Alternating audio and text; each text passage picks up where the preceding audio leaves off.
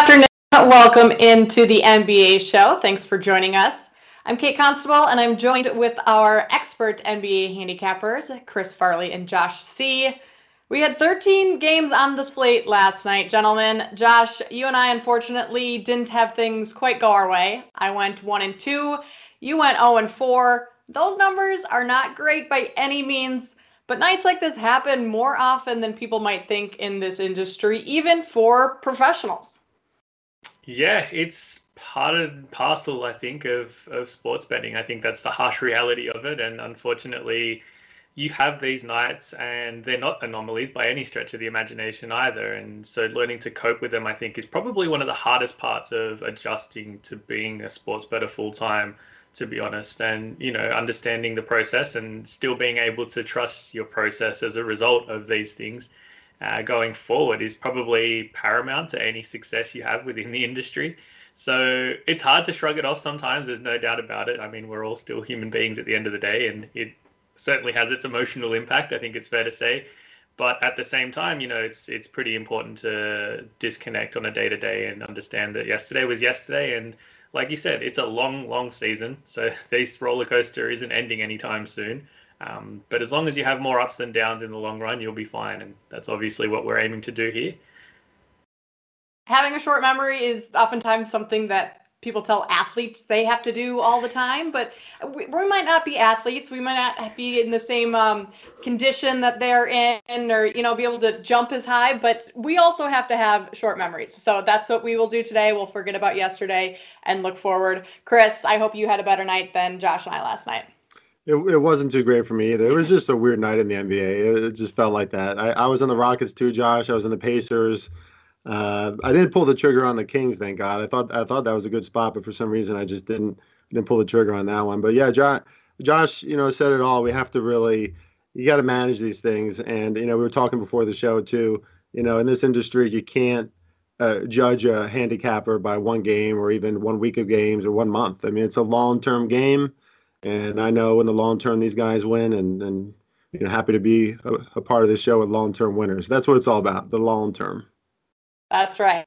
And if we take a look at our overall record, we're still in the positive here. So one bad night isn't going to deter us at all. We're still 66-54, well above 500. I personally am sitting at 500. Chris is 20-12. Josh 14-13, and then Alex, who is with us a couple times a week, he's sitting at 16-13. Overall, we're still looking great though, guys, and in for a better night tonight. Join us in betting. Use the code NBA 2022 when you head over to BetUS.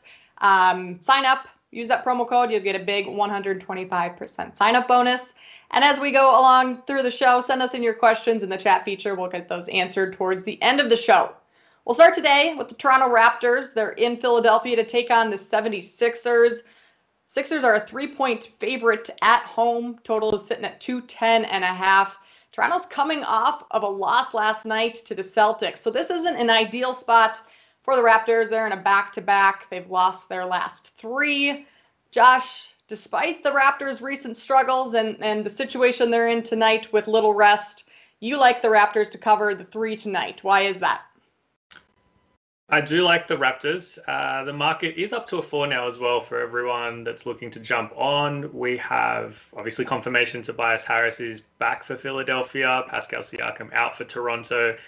Doesn't necessarily move the needle a whole lot for me either way there. I still come out closer to a 2.5 here. So if you can grab a 4, I think there's good value on Toronto. I don't think it's the hardest schedule spot in the world. I think they managed their minutes quite well against Boston, just given the way that game started to pan itself out. I actually do wonder as well whether removing Siakam from the rotations gets us that best version of Toronto again. And we see that time and time again where a team starts well, sort of tries to reintroduce a key part of the rotation, and things don't quite go so smoothly. And that's, I think, what we've seen for Toronto so far. And it's not necessarily a reflection on the player themselves. And it's everyone sort of having to adjust their roles a little bit. So maybe simplifying things for Toronto gets the best out of them. I think the Sixers as well, they've got the most efficient offense in the NBA, which is remarkable. But at some point, I think things are going to catch up with them a little bit. We're going to see some regression from them, especially shooting the basketball. They are going well truly above what's projected and expected of them in that department. I don't know that they've faced a defense quite like Toronto yet either. You look at that schedule, I think, on paper, according to defensive metrics anyway, the best defense they faced is the Nets so far this season. So this is going to be an entirely different test for them. Even with Tobias Harris back in, it does give them a primary sort of focal point offensively. But again, I wonder, a player missing that much time, it's going to take a little bit of time, I think, for him to quite find his feet again. Seth Curry, a big one, still questionable as well. For me, like I said, I think with no Joel Embiid, I'm not too sure that the 76ers own any clear and notable advantage offensively against this Raptors defense. So I do like Toronto to keep it close. I do think we're going to get a better version of them today than what we got from them in Boston last night. As such, I do think the 4 is probably too much, given that, like I said, I make this probably closer to a 2.5. The Raptors ranked 25th in points in the restricted area. So if Joel Embiid was playing, that would be a little bit more of a clear edge in terms of him being able to dominate down low. But obviously he is not in tonight. Chris, the Raptors started the season slow. Then they rattled off 5 wins in a row. Now they've dropped their last 3. So this is a pretty streaky team that the Sixers are facing tonight. Yeah, very streaky team. I'm not sure what that's all about because I was ready to jump on the Raptors bandwagon there for a little bit. Now they lost their past 3 games. But this is still a good team predicated on a good defense. They're especially good against guards. And it's going to be an interesting matchup tonight with Tyrese Maxey, who's just really playing well. I mean, he's getting better and better, it seems. He has more confidence out there at that position in Danny Green's spot. He scored 31 points 2 nights ago against the Bucks. So, he's maybe in, draft or fantasy lineups. Maybe he's someone good to look up. But could be an interesting matchup here tonight because I don't know if he's going to have the same success against this Raptors defense.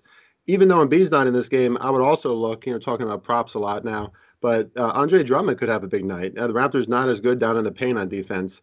But that being said, I'm on Josh's side if I would lean on any side in this one because I don't think it's a bad spot for the Raptors either. Siakam not in this game is an interesting angle as well because he played his first game last night. He did okay, but it kind of mixes up the offense a little bit. Maybe some spacing issues with that. I like OG Anunoby to have a better game tonight. Kind of had a lackluster night last night. I think he only scored like 14 points, 6 for 14 from the field, I'm pretty sure. So with no Siakam, that creates a bigger role for him. So I'm looking at Anunoby prop bet over. I've saw in some spots you can get him for like 17, 18. I'm not sure what it is. I bet US, but I like him anything up to 20. I think he's going to get in the 20s tonight.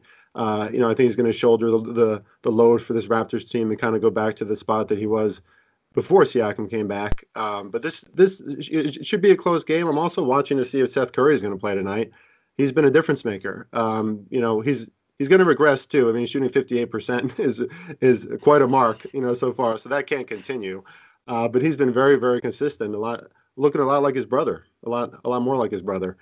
So if he's in the game tonight, that's a boost for their offense. But I feel like the Raptors are a sneaky play here against a really good Sixers team. But the Raptors match up well against these guards, and Andre Drummond can't play the entire game. So I think this should be a pretty close game. You mentioned Andre Drummond. He's had 25 and 20 rebounds the last 2 games. So as a starter with Joel Embiid being out, he has dominated inside. So another prop, I know you mentioned Tim earlier as a prop to look at, but Andre Drummond rebounds might be something to look at. And maybe the market is a little overreacting with those last 2 numbers. I'm not sure how much longer he'll be able to be putting up 25 rebounds a night. That's pretty impressive. Looking at our official picks for this game, Josh is the only one with the play here. He is taking the Raptors +3. I'm sorry, I said -3 earlier when I introduced it. Raptors +3. There we go. I'll take -3 as well. Why not? Yeah, talk me into it. All right, turning our attention to the Indiana Pacers. They're in Utah tonight to take on the Jazz. Pacers are coming off of a loss last night in Denver. They were favored to win that game because the Nuggets were without Nikola Jokic and Michael Porter Jr., but the Nuggets were the ones winning by 3 when it was the Pacers who were favored by 3. So now they have the tall task of heading to Utah to take on the Jazz, who are a 10-point favorite at home. Totals 216. I'll start with this one because I'm the only one with an official play here. I like the Jazz minus 10. That's a big number. I'm much more comfortable with where it opened at minus 9, but I'm going to play it here at minus 10. Just a better rest spot for the Jazz with the Pacers playing last night and having to travel. The Jazz also just play so well at home. 4-0 at home this year, 3-0 against the spread when they have the rest advantage. And that's all on top of them being at top 5 in both offensive and defensive rating. So we know what we're going to get with the Jazz. We don't always know what we're going to get with the Pacers. And that's what I'm going to bank on tonight, is knowing what we're going to get with the Jazz. Chris, how do you trust the Pacers team after the performance that we saw from them last night? Yeah, it was one of my favorite plays last night, and that was just really disappointing. They had some opportunities there at the end to almost come back again, and it just didn't happen. I don't know, they're not a great defense, obviously, in many of these spots, but they shot 50%, nearly 50% from the field last night. I mean, you would think if you're shooting that well, you're going to at least be playing from ahead most of the game, but that just wasn't the case. Nuggets without Jokic, it's just like pretty prime spot for the Pacers there to pick up a win. They just didn't do it. They also significantly out-rebounded the Nuggets in that game. I think they were up like 18 rebounds in that game or something. So I just, I don't have too much to say about this game because the Pacers just annoy me so much. Like I want to depend on them, but I cannot, I mean, this is a big number, right? This is a big number in the NBA. It's a double-digit number. So you kind of want to play on the Pacers because of the talent that they have. Even without Caris LeVert, who I think was just announced as out in this game, or maybe it was, I think he was questionable at some point, but he's definitely going to be out tonight. So that probably makes a difference in their offense. But they have plenty of talent. It just doesn't always result in wins or even in close games. And now you have the Jazz at home. You said it, Kate. This is a great team at home. 3-1 ATS at home already. My number has this around -8, so it's a no play for me, just because I don't want to go with the Pacers in this spot. But that being said, I mean, I think you're on the right spot, Kate. I will just give you this little stat. We can't put too much into stats like this, but the Pacers are 8-1 against the spread in their last 9 games against a team with a winning record. So they do step up, right? There are some trends going towards the Pacers, but it just doesn't feel as consistent enough because when they have good spots, they just tend to blow it. So maybe this is a better dog team. I don't know, but I just can't play either side. It's a huge number, and the Pacers, like I said, are just so annoying. So I'm not staying away from it. Chris, you weren't on the show yesterday, but Josh and I talked with Alex that was a game that for the Pacers to win because they're without the Nuggets are without Jokic, they're without MPJ, and then they're going to Utah to face the Jazz the next night. Like that was the opportunity to win that game, and they blew it. Josh, we were all so high on the Pacers yesterday. Who knows what happened with them, but how comfortable are you going to be betting on them moving forward? Yeah, not very. They are a really frustrating team. I think Chris sort of nailed it perfectly in so many ways. They're a team that's clearly playing below the sum of their parts at the moment. It's clear that the ceiling for this team is much higher than what we've seen. And I think a lot of people are expecting and just waiting for it to come together, and it's not necessarily happening just yet. At either end of the court, for that matter, even defensively, I think despite it being a low-scoring game yesterday, they were still a little bit vulnerable and struggled with some pretty simple pick-and-roll plays from Denver. And, offensively, we know how much that they've struggled, not just last night, but in games prior as well, to really find consistency scoring the basketball. Their scoring droughts are just becoming a regular theme. And, when you're coming to a place like Utah, you don't really want to be having any scoring droughts if you want to hang around with this team. The Jazz, obviously, an absolute juggernaut, regular season juggernaut. I think I've said it many times on this show that I do believe they'll be the best regular season team in the NBA. My number does come out pretty much with Chris at a -8. If you adjust for the schedule spot, it probably does push it to a 9, just over a 9. So I was kind of on market at opener. I'm not surprised it's gone in favor of the Jazz at all. Almost want to bet the Jazz just out of spite, but I haven't done that yet, and I'm not sure I will.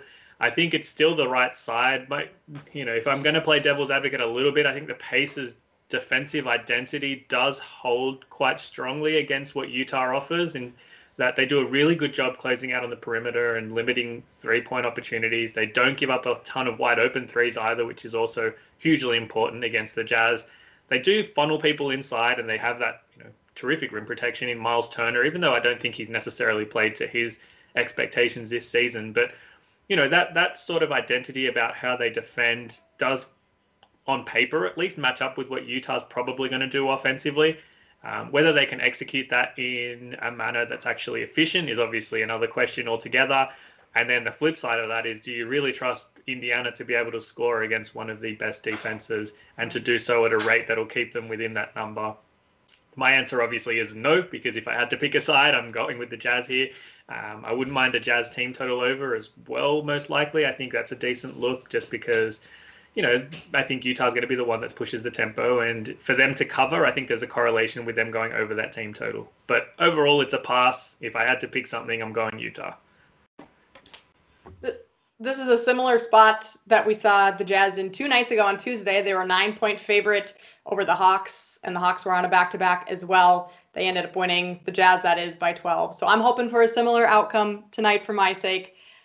So official picks, I'm the only one with a play on this one. I am taking the Jazz double-digit favorite -10 and a pass for Chris and Josh. Our last game before the day, short slate here. Miami Heat are playing once again. They played the Lakers last night, so keeping things in LA. They're playing the Clippers tonight. Clippers are 5-point favorite, totals 211.5. The Heat lost to the Lakers in overtime last night. Jimmy Butler went down with an ankle sprain, so he is out for tonight. And so far, the Clippers have pretty much been carried by Paul George. He's averaging 26 points per game, 8 rebounds. Josh, this is a no play for you here tonight, though. Why is that? Purely because of where the market is right now. So I did get in on the Clippers at the opener at 2.5. I was willing to play up to 3.5. I'm a little bit surprised it's gone as high as 5, and I'm not sure if that's because bettors are assuming that more people will be sitting for Miami, which is certainly a distinct possibility, whether it's Bam Adebayo or maybe even Kyle Lowry gets some rest here today. Just looking at the minutes that a lot of those starters had to log yesterday in that OT game, most of them played over 40, close to 45 minutes, and that's coming, off of a tough trip in Denver prior to that, and this being not just the second of a back-to-back, but a 3 and 4 for them. So it is an absolute nightmare spot for Miami. I wouldn't be surprised if more people sit out, and I wouldn't be surprised if the market is moving in anticipation of that happening, because it's a pretty big jump from the opener, given that we already knew that Jimmy Butler wasn't going to play. So I, saw value up to 3.5, and I can't see any value at 5 unless we get confirmation that some of these other guys do sit, in which case, yeah, we can start adjusting for that and making a case that there is still value on the Clippers. I think that's the right side, though. I don't think there's any way you could back Miami in this situation, even at an inflated number like this. I think the Clippers defense has been terrific for the past couple of weeks now, and that's probably something that's gone a little bit under the radar. Like you said, they have been dependent on Paul George offensively to get going and to, be putting up upwards of 26 a night in order for them to be competitive. It's that defense, though, that has been really impressive. And if they can continue to put their best foot forward at that end of the floor, it certainly sets up, that offense, I think, as well, to play off of that and to not necessarily have to do as much heavy lifting in order for them to catch W's. Clippers are looking for their 6th straight win tonight. I'm not sure many of us would have thought they were going to rattle off 6 straight with the way they started the season. But the Heat started the season very strong, one of the top teams right out of the gate, and everyone was talking about the Heat. They were the new favorite to, be a contender. Chris, why might there be some confirmation bias tonight? Is that a concern at all in just how much people talk about the Heat and how much, love and maybe not press, but attention that Heat team gets? Yeah, thanks for lobbing that question to me, Case. I just wanted to bring this up in this spot. It's just something we have to think about in sport. I mean, we have to think about it really in life every day, right? Confirmation bias, probably most of us know what that means, but just what that means is we tend to seek the information and the opinions that agree with what we already think, right? So we already have internal biases. So sometimes we search for things to just confirm that, right? And we literally know that algorithms exist in businesses, social media, to just confirm our biases all the time. So it's just an increasing thing in our culture and society. That being said, today in this game, I found myself doing that. I just really like the Miami Heat. So like I like their mentality. I like that they were waiting in the locker room after the Denver game, for the Nuggets. They're a tough team. They're a blue collar team. Even without Jimmy Butler, this is still a really talented lineup. That being said, I just felt like I had to kind of check myself there, right? Because we're all guilty of that confirmation bias seeking. And even though I like the Heat, there's just a lot of things going against the Heat in this spot. I mean, of course, the spot is really bad, a tough spot. Late game last night. I know it's not a late game on the West Coast, but they're still on the West Coast, so it's still in LA. But they do have to face Utah at Utah in 2 days. So this is a really tough sandwich spot in between two tough teams. They lost last night. That probably doesn't feel good against the Lakers team that I don't think is very good. So they didn't, they lost Jimmy early, but still just not a great look. And this is a Clippers team, like Josh said, who I'm going to rattle off some stats here, but I mean, they have been really impressive on defense. And you're right, Josh. It's kind of just gone quiet on that. Like, no one's really recognizing that. Opponent shooting percentage, fourth in the NBA. Defensive efficiency, third. Opponent floor percentage, second, which is scoring percentage divided by a possession percentage. Opponent fast break efficiency, eighth on defense. Opponent true shooting, fifth. And a really interesting stat, fourth quarter opponent points per game, first. The Heat, we've seen them kind of like die out in the second half of some of these games. They have to be tired now. I don't know if Bam's going to play in this game. That's been there's been some chatter about that. I don't see anything saying that he's not going to play. But it is a really tough spot for a team like the Heat here that, they've been on the road a while. And the Clippers are just quietly playing well. I don't like that I'm going on a little rant here, so we could split this up if we need to. But I don't like how reliant the Clippers are on three-point shooting. So that's something I mean, if they have a bad three-point shooting night, this team is going to lose. They're already top 10 in three-point attempts again this year, but they are top 10 in three-point percentage as well. So that's the one thing that concerns me. This is a Heat defense that can definitely, challenge them at the perimeter. With Jimmy Butler out, makes that a little more difficult. But I think the Clippers are the right side here. I wanted to bring up that point about confirmation bias because we all do that, right? We like teams, we favor teams. I clearly don't like the Lakers and some other teams this year, but sometimes we're going to have to jump on them. And but I just don't think this is the spot for the Heat. We talk about the Heat being such a great defensive team, and they are. And to start the season, they were fantastic. But in the last few weeks, they've gone from allowing 100 points per game to 110 points per game. So that confirmation bias right there is we still think the Heat are the best defensive team in the league, and they are very good. But their defense has taken a step back within these last few games or weeks, which is something that needs to be considered. And I forgot to mention, Kate. Yeah, I forgot to mention. I should say this because I know there's not a graphic for it. But official play for Chris is Heat team total under 103.5. I think you can actually get that 104.5 in some spots too. But of course, I bet US I think it's still 103.5. So I'm still going to play on that because I think even if the Heat show up, you could also live bet on that. I mean, if they play well in the first half, I think they could really lose steam in the second half. And the Clippers have been really good at shutting down teams in the second half. So it's a low number, but I think it's the right side. I'm going to play officially under 103.5 for the Heat. All right, official pick for Chris there. We have a question about this game, so we're going to keep it right here. The Heat double overtime loss, no Jimmy Butler in this game. How much do you put into that line, Josh? Yeah, for sure. And I think adjusting for those sort of things is kind of the hardest part of, making your numbers in a game and I guess putting weight behind it, and everyone's going to have their own system to do that. For me, Butler probably worth about 2 points to the line. I think it's 2.2 by my numbers to be exact. When you're looking at the schedule spot on a back-to-back, normally I think that's obviously built into a number, so it's hard to necessarily go against what the market has there. But when you're upping that a little bit more and, you're talking about a back-to-back off of an overtime game, that's a different story altogether. You're talking about guys that are logging 5 extra minutes, which might not seem like much on paper, but I think we all know for anyone that's played sport, right? 5 minutes of competitive basketball on top of the 48 minutes played is certainly draining, to say the least. So I think quantifying that into a number is really difficult, and probably something that I think is part of a wider scope conversation that I don't want to take up the next 30 minutes going into.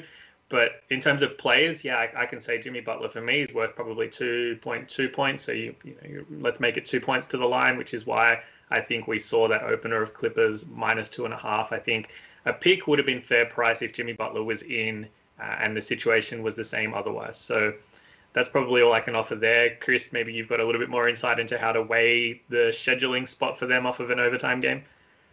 Yeah, I have a lot of strange intangibles that go into that too. Like the Heat are less of a, to me, the Heat are less affected by things like that. Typically, they're just, more of a naturally motivated team. They have good leadership, blue collar mentality. But there's still some difference. You have to change it a little bit for that spot. I mean, it's a really, especially with the look ahead spot with the Jazz too, right? I mean, it's just not ideal in any sense. Jimmy Butler is a little closer to 3 for me, just because of some of the intangibles, like I talked about, that he brings, like in leadership, etc.